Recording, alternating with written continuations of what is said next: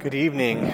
As we prepare, as I was preparing for this, one of the phrases that I often hear in my life came to mind. It was, "I think that you may have bitten off more than you could chew."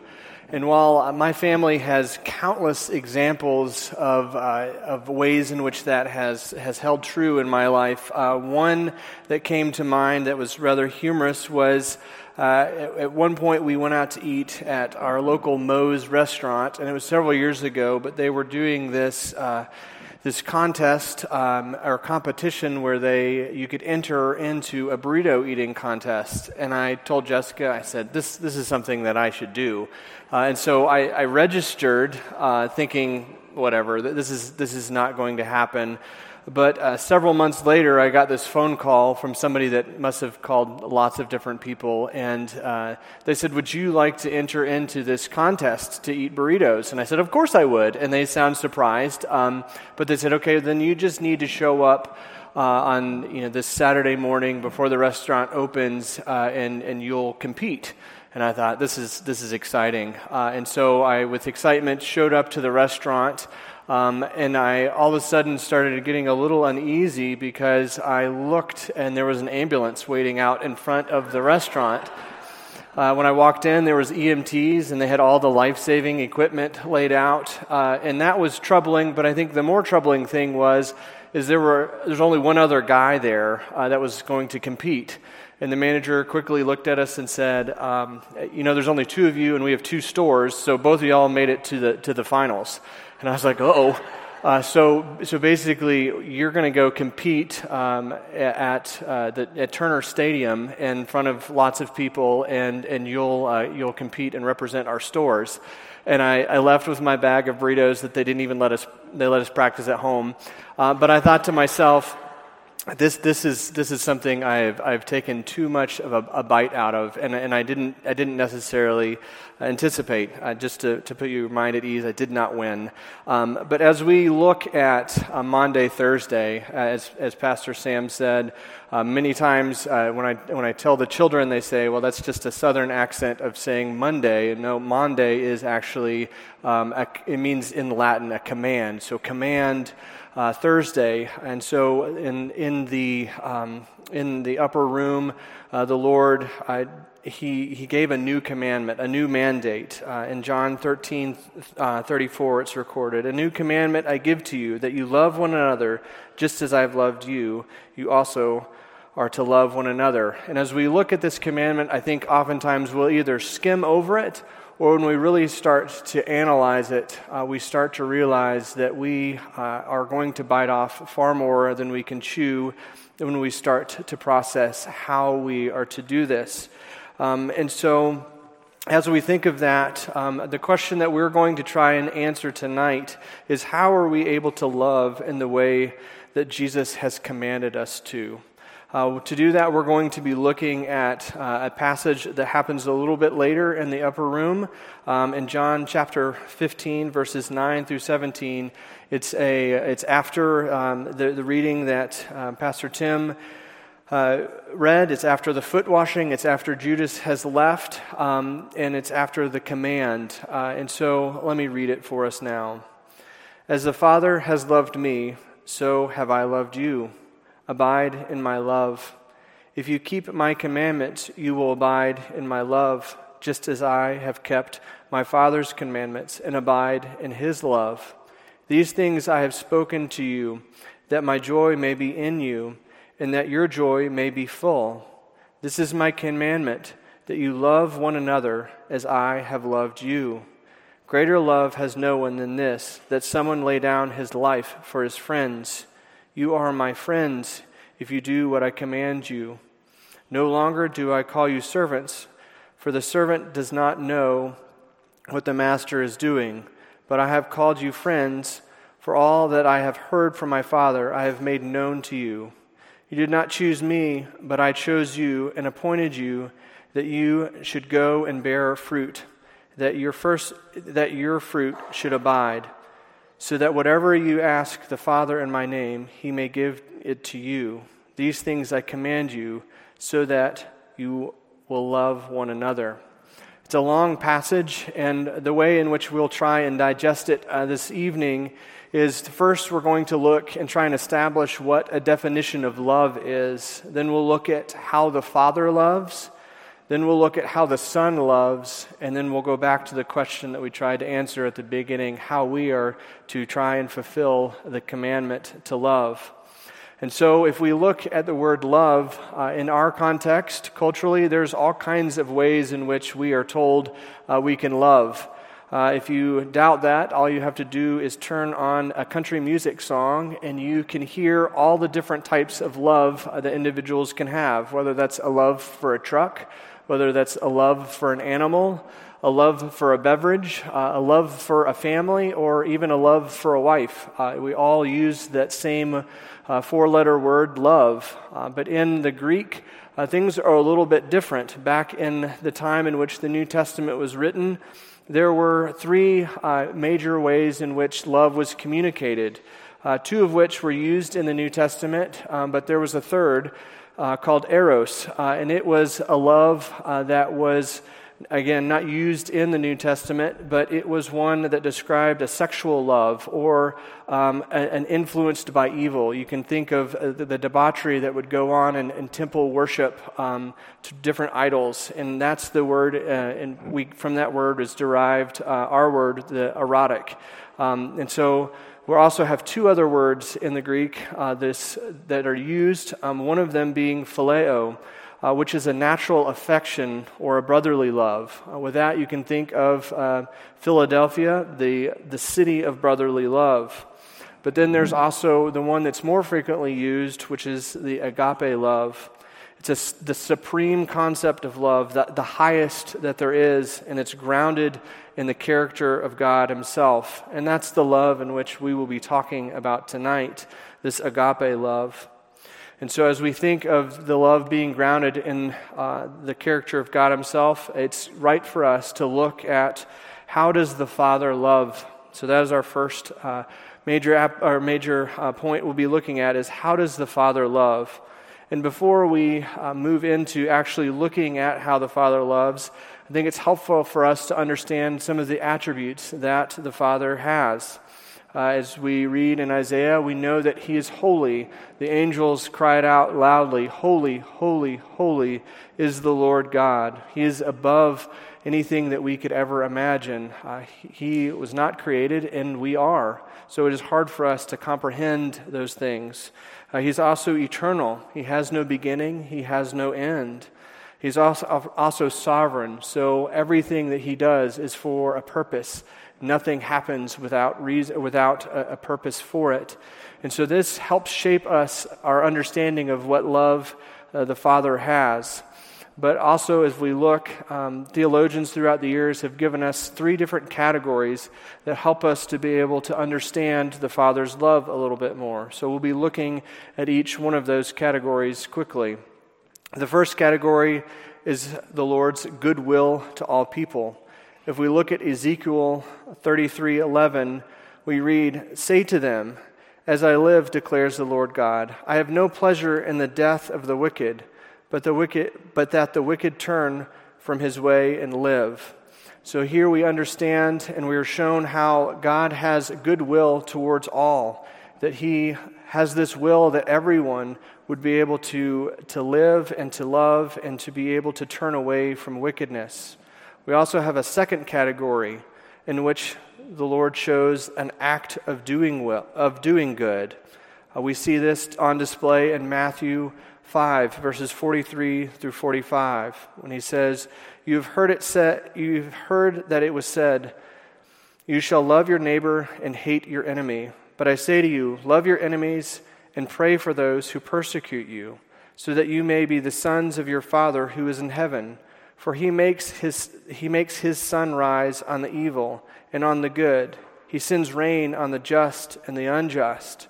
So here we see God's goodwill poured out upon the people in this world, whether that's the sun rising or whether that is the rain pouring out upon the ground and bringing forth fruit. And then the third category we have is His delight and pleasure with those in relationship with Him. In Matthew chapter 3, at Jesus' baptism, we get a small glimmer or a ray in which we can see the Father's love for his Son when he says, behold, a voice from heaven said, "This is my beloved Son, with whom I am well pleased." And so we see the Father's love, but in that we also, in this verse, are reminded of the Son's love. So that's our next point. Let's look at how the Son loves. We need first to see that Jesus perfectly abided in the Father's love.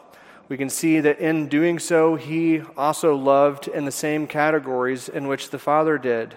The first, in his goodwill toward all people. We see many times in the New Testament in which Jesus had compassion on the crowds. He looked at them, he went and he taught them, and he wanted to be near to them. And in the second category, we see that it wasn't just a goodwill, but it was actions.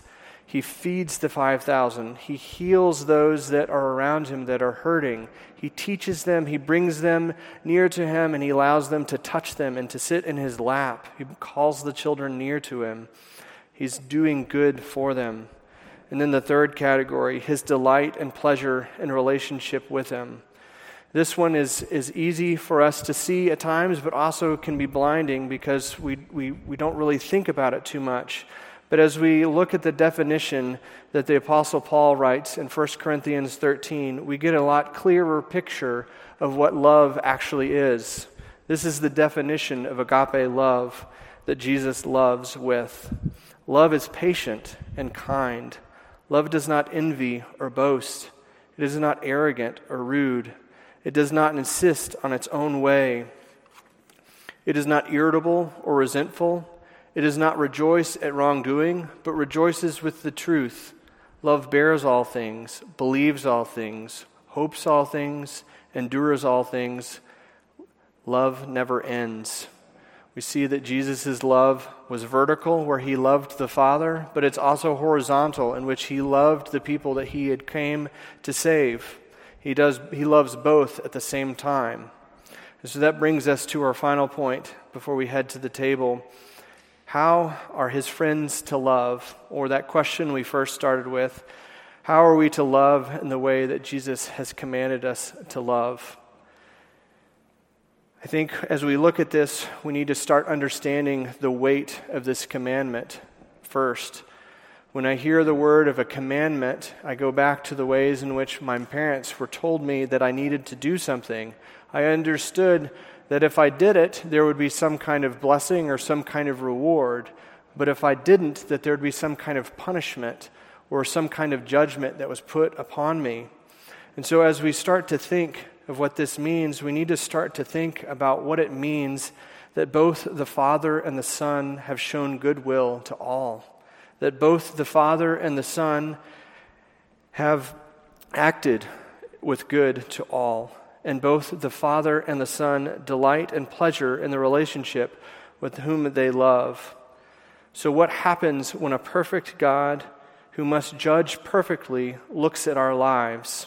We can see some of the commands to keep the Father's love, but we can see the different ways in which judgment comes to those outside of God's love. In Romans chapter 2, verses 4 through 5, it says, "Or do you presume on the riches of his kindness and forbearance and patience, not knowing that God's kindness is meant to lead you to repentance, but because of your hard and impotent heart, you are storing up wrath for yourself on the day of wrath when God's righteous judgment will be revealed."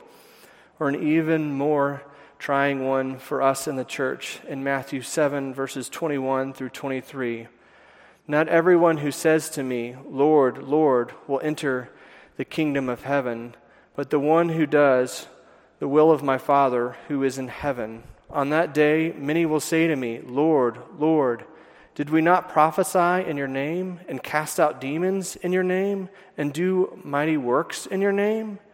And then I will declare to them, 'I never knew you. Depart from me, you workers of lawlessness.'" As you can imagine, these passages scare me. They fill me with all kinds of doubts, and they may to you as well. And so at that point is when I think we start to understand the beauty that Jesus is teaching and preparing the disciples for here. If we look at an example of the Apostle Peter, we see a way in which he took off a bite too big to chew, and we see the response of Jesus to it. If we remember in the upper room, Peter is asked to have his feet washed by Jesus, and he responds with, he doesn't want that. Instead, he feels like he should wash. And when Jesus says, hey, I'm going to do this, you need this to happen, his response is, wash all of me. But then Jesus comes to him and continues to show him that this is how it's to be done, and he's preparing them for the future. And Peter's response to Jesus is, I will be with you always. I will never leave you. I will never depart from you, even if it comes to death. But we also see Jesus in that conversation where he tells Peter, you know what is going to happen. You're actually going to deny me 3 times before the rooster crows. And so we see this picture of the Apostle Peter, the disciple Peter, and he has this huge expectations of how he is going to love Jesus. But in this we see that he falls short, and he falls down, and then we see that he is in a bit of despair. But then we see, after the death and resurrection of Christ, this beautiful picture of Jesus going out and showing his love to Peter. It's an interesting passage because in the English language, the loves used here are oftentimes, I didn't understand that there was differences in there. But as we look at this passage in John chapter 1, verses 15 through 19, there's a wordplay that's going on that we don't fully understand, but I think it gives us a better picture of what Jesus is trying to teach Peter in these circumstances. Let me read it for you now. This is John chapter 21, verses 15 through 19. And when they had finished breakfast, Jesus said to Simon Peter, Simon, son of John, do you love me more than these? And so as we look at that question, or we look at that word love, we ask the question, what kind of love is that? If we look at the Greek, we would understand that that's the agape love, that heavenly love, that one in which Jesus is talking about. So he says, do you agape love me more than these? And he said to him, yes, Lord, you know that I love you. And so what is the love that's being used here that Peter uses? His response is not agape love, but in fact it is the phileo love, the friendship love. And Jesus said to him, feed my lambs. And then a second time, Simon, son of John, do you agape love me? And he said to him, yes, Lord, you know that I phileo love you. And he said to him, tend my sheep. And this third time is when things get serious. And he said to him a third time, Simon, son of John, do you phileo love me? Jesus changed from agape love to phileo love. And Peter was grieved because he said to him the third time, do you phileo love me?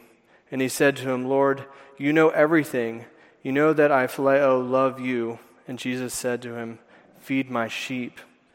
And so in this profound dialogue, we see the love that the Savior has for Peter. We see that Jesus hasn't abandoned him. He wasn't leaving him all to himself because he denied him 3 times. He's not talking about a phileo type of friendship love, but Jesus is pursuing Peter because he's talking about this agape love, this supreme concept of love that's grounded in the character of God himself. That's the love that Jesus has for Peter. And Peter is loved by Jesus, and so Peter is able to love in return. Jesus is teaching the disciples and us how the gospel works. Out of the Father's love, he sent his Son into the world to seek and to save the lost. Out of the Son's love for the Father, he went and obeyed every law the Father had commanded him to perfectly. In doing so, he showed the greatest love by laying down his life. And it means that there is now a way in which all of our sins can be washed away. But it also means that there is a way in which Jesus' perfect works can be applied to all those who believe. Jesus first loved us so that we are able to abide in his agape love. So how do we apply these truths to our lives? And I think the first question that we need to ask ourselves is, do you love Jesus? Not just as a friend, but do you agape love Jesus? There are warnings here for those that do not, those that maybe think that they can love him but not do everything that he commands. The warnings are clear. You'll be asked to depart from the Lord and be judged for eternity. So I would ask that you wouldn't kid yourself, that you would instead consider the ways in which the Lord is calling you to be loved by him, and that you would cry out to the Lord, and that he would do a mighty work in your life. For many of us, as we consider these things, we have all kinds of doubts. And as Tim pointed out last Sunday, there's a great question that we should ask. Instead of asking, am I saved? We should be asking the Lord, do I love you? Because even if we love the Lord just a little bit, it means something very profound. It means that we were loved first, and so that we are able to love the Lord. So that means that we are covered with Christ's works. So with that, what are we doing? Are we doing what Jesus has commanded? This is a commandment. It doesn't mean that just because Jesus did that and he loves us that we shouldn't do it. Our response by love is that we should be able to love others. Agape love cannot be contained. It should pour forth out of us. And so I ask the question, who are you not loving good enough? Why are you able to love others, some better than others? Why do you struggle loving some? And then why do we look at some people and say that you can love them easily, but then when people do things that hurt you, you're unable to forgive or unable to look at them and say, you know what, I can love you because Christ loved me. And so with that, we're confronted with our last application point. What do you do when you're confronted with your lack of love? We need to understand, as Pastor Tim read in the scripture reading, that Jesus didn't leave us alone, that he didn't just go away because he was tired of being around us, that he left so that the Helper would come. And as we are loved, the Holy Spirit enters into our bodies, enters into us, and so we're able to love in ways that we were not able to before. He gives us and empowers us the ability to die to self and to live unto Christ. So we need to be reminded of that. We also need to go back to the gospel every time that we fail and be reminded, just as Peter was, that Jesus loved us first. It doesn't matter how much we love, but the Lord loved us first. And so we need to daily go back to the gospel and be reminded of what Jesus has done in our lives. We also need to rejoice in what he's done. We need to stop and think what it means that the Lord of the universe has loved his Son in a perfect way. And now that's how much the Son, Jesus, loves us. What a beautiful picture that should remind us over and over again. But we can also be reminded of the wonderful gifts that Jesus has given to his children. He's given us his word. We're able to read it. We're able to understand the love of the Lord more clearly. We're able to pray. We can have a relationship with the Lord where we can, through the great intercessor, the high priest that Jesus is, we're able to offer up requests and the Lord will answer them. We see that in this passage, that if we ask, the Father will answer. And we also have these wonderful sacraments that the Lord has given us. We have the table that's set before us, and we also have this wonderful gift of baptism in which we not only see the sign of what the Lord has promised, but we have it sealed to our hearts. And so let me pray for us before we head to the table. Our Heavenly Father, we thank you that you have loved us first. We thank you that you have loved us so much that you have sent your Son to come and provide for us forgiveness, salvation, a way in which we can be loved by you, and Lord, the way in which we can love in return. So Lord, we pray that you would equip us. We pray that you would allow our hearts to be transformed and allow us to be made more in your image. Lord, we pray that as we head to the table, that you would nourish us and that you would feed us. We pray these things in your Son's name. Amen. As we prepare for the Lord's Supper, I need to explain a few things. This is a sign. It is bread and it is juice. These are physical signs that we can taste, that we can see, that we can smell and touch, that the Lord has given to us because we're physical beings. These don't turn into the actual blood and body of Jesus, but they are a wonderful spiritual nourishment that comes to us. This is a seal or a guarantee. If you think of those old letters in which wax was dripped onto the envelope and the signet ring was pressed into that wax, this is a seal that the promises that are held in these will be fulfilled by our Heavenly Father. It helps us to remember Christ and what He's done for us. It helps us to fight against sin. It helps us in a support of the endurance that we continue to be encouraged in. It encourages us to obey the different commands, like the commandment to love. It inspires us to love because we see the Lord's love on display for us. It also increases our faith because as we're weak, we receive spiritual nourishment. And it also gives us peace, and knowing that as we look up, the Lord will return, Jesus will return, and that He will bring and usher in His new kingdom. And so we can celebrate and be encouraged in that as we wait for that return. But there are also different warnings that are in Scripture.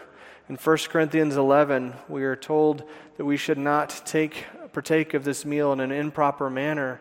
And so we like to warn all those that are non-believers that this table is not for you. This table is only for those that are followers of Jesus, that are loved by Him and love Him in return.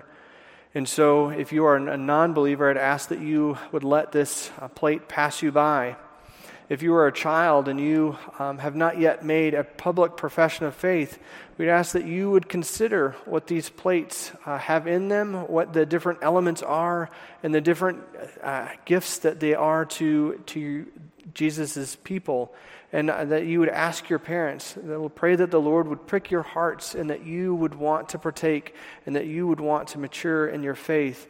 And when you're ready, the elders of this church are eager and willing to listen. And then the final warning for those that are walking in unrepentant sin. If in some way in your life you are looking at a sin and you are loving it more, or anything else in this world, if you're loving it more than you're loving the Lord, then this table is not for you at this time. And so I'd ask that you would consider what that means, that you would seek the Lord out, that you would ask for forgiveness, that you would repent, and that you would turn from that sin. But also in that, I need to remind you that there is a tremendous invitation here. This is not a table for perfect people. This is a table for anyone who is a member of a Bible-believing church, anyone who is a follower of Christ, anyone who has sinned and has messed up and needs the spiritual nourishment that it provides. It is a great and wonderful thing for us. Let me pray for us now. Our Heavenly Father, Lord, as we see this table that is set before us, we see your love on display. We remember on the night in which you were betrayed, the way in which you loved on your disciples, the way in which you prepared them for what lay ahead, the way in which you taught them, the way in which is recorded in your word that we can reflect on and even remember tonight. Lord, we pray that you would take these elements, this common bread and this juice, and that you would use it for an uncommon measure. Lord, that you would use it in a way that you have promised to be a sign and seal for us, your people, this evening. We pray these things in your Son's name. Amen. As we prepare for the Lord's Supper, let us be reminded of the mandate to love from our Passover lamb. A new commandment I give to you, that you love one another, just as I have loved you. You are also to love one another. Let us join in our hearts together in a reading to prepare our hearts. Why has the Passover feast given way to the Lord's Supper?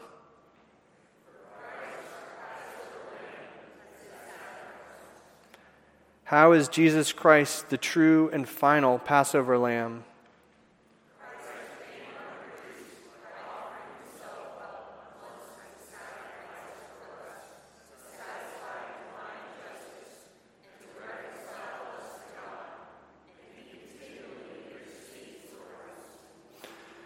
Why do we eat this bread of the Lord's Supper?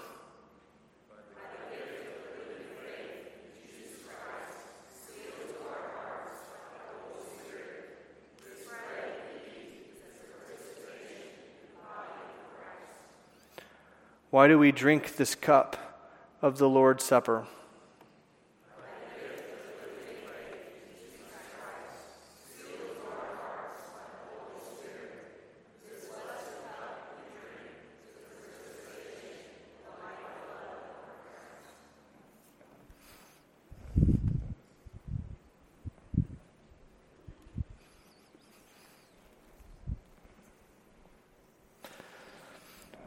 The Lord Jesus Christ, on the same night in which he was betrayed, took the bread, and when he had given thanks, he broke it, and he gave it to his disciples and said, "Take, eat.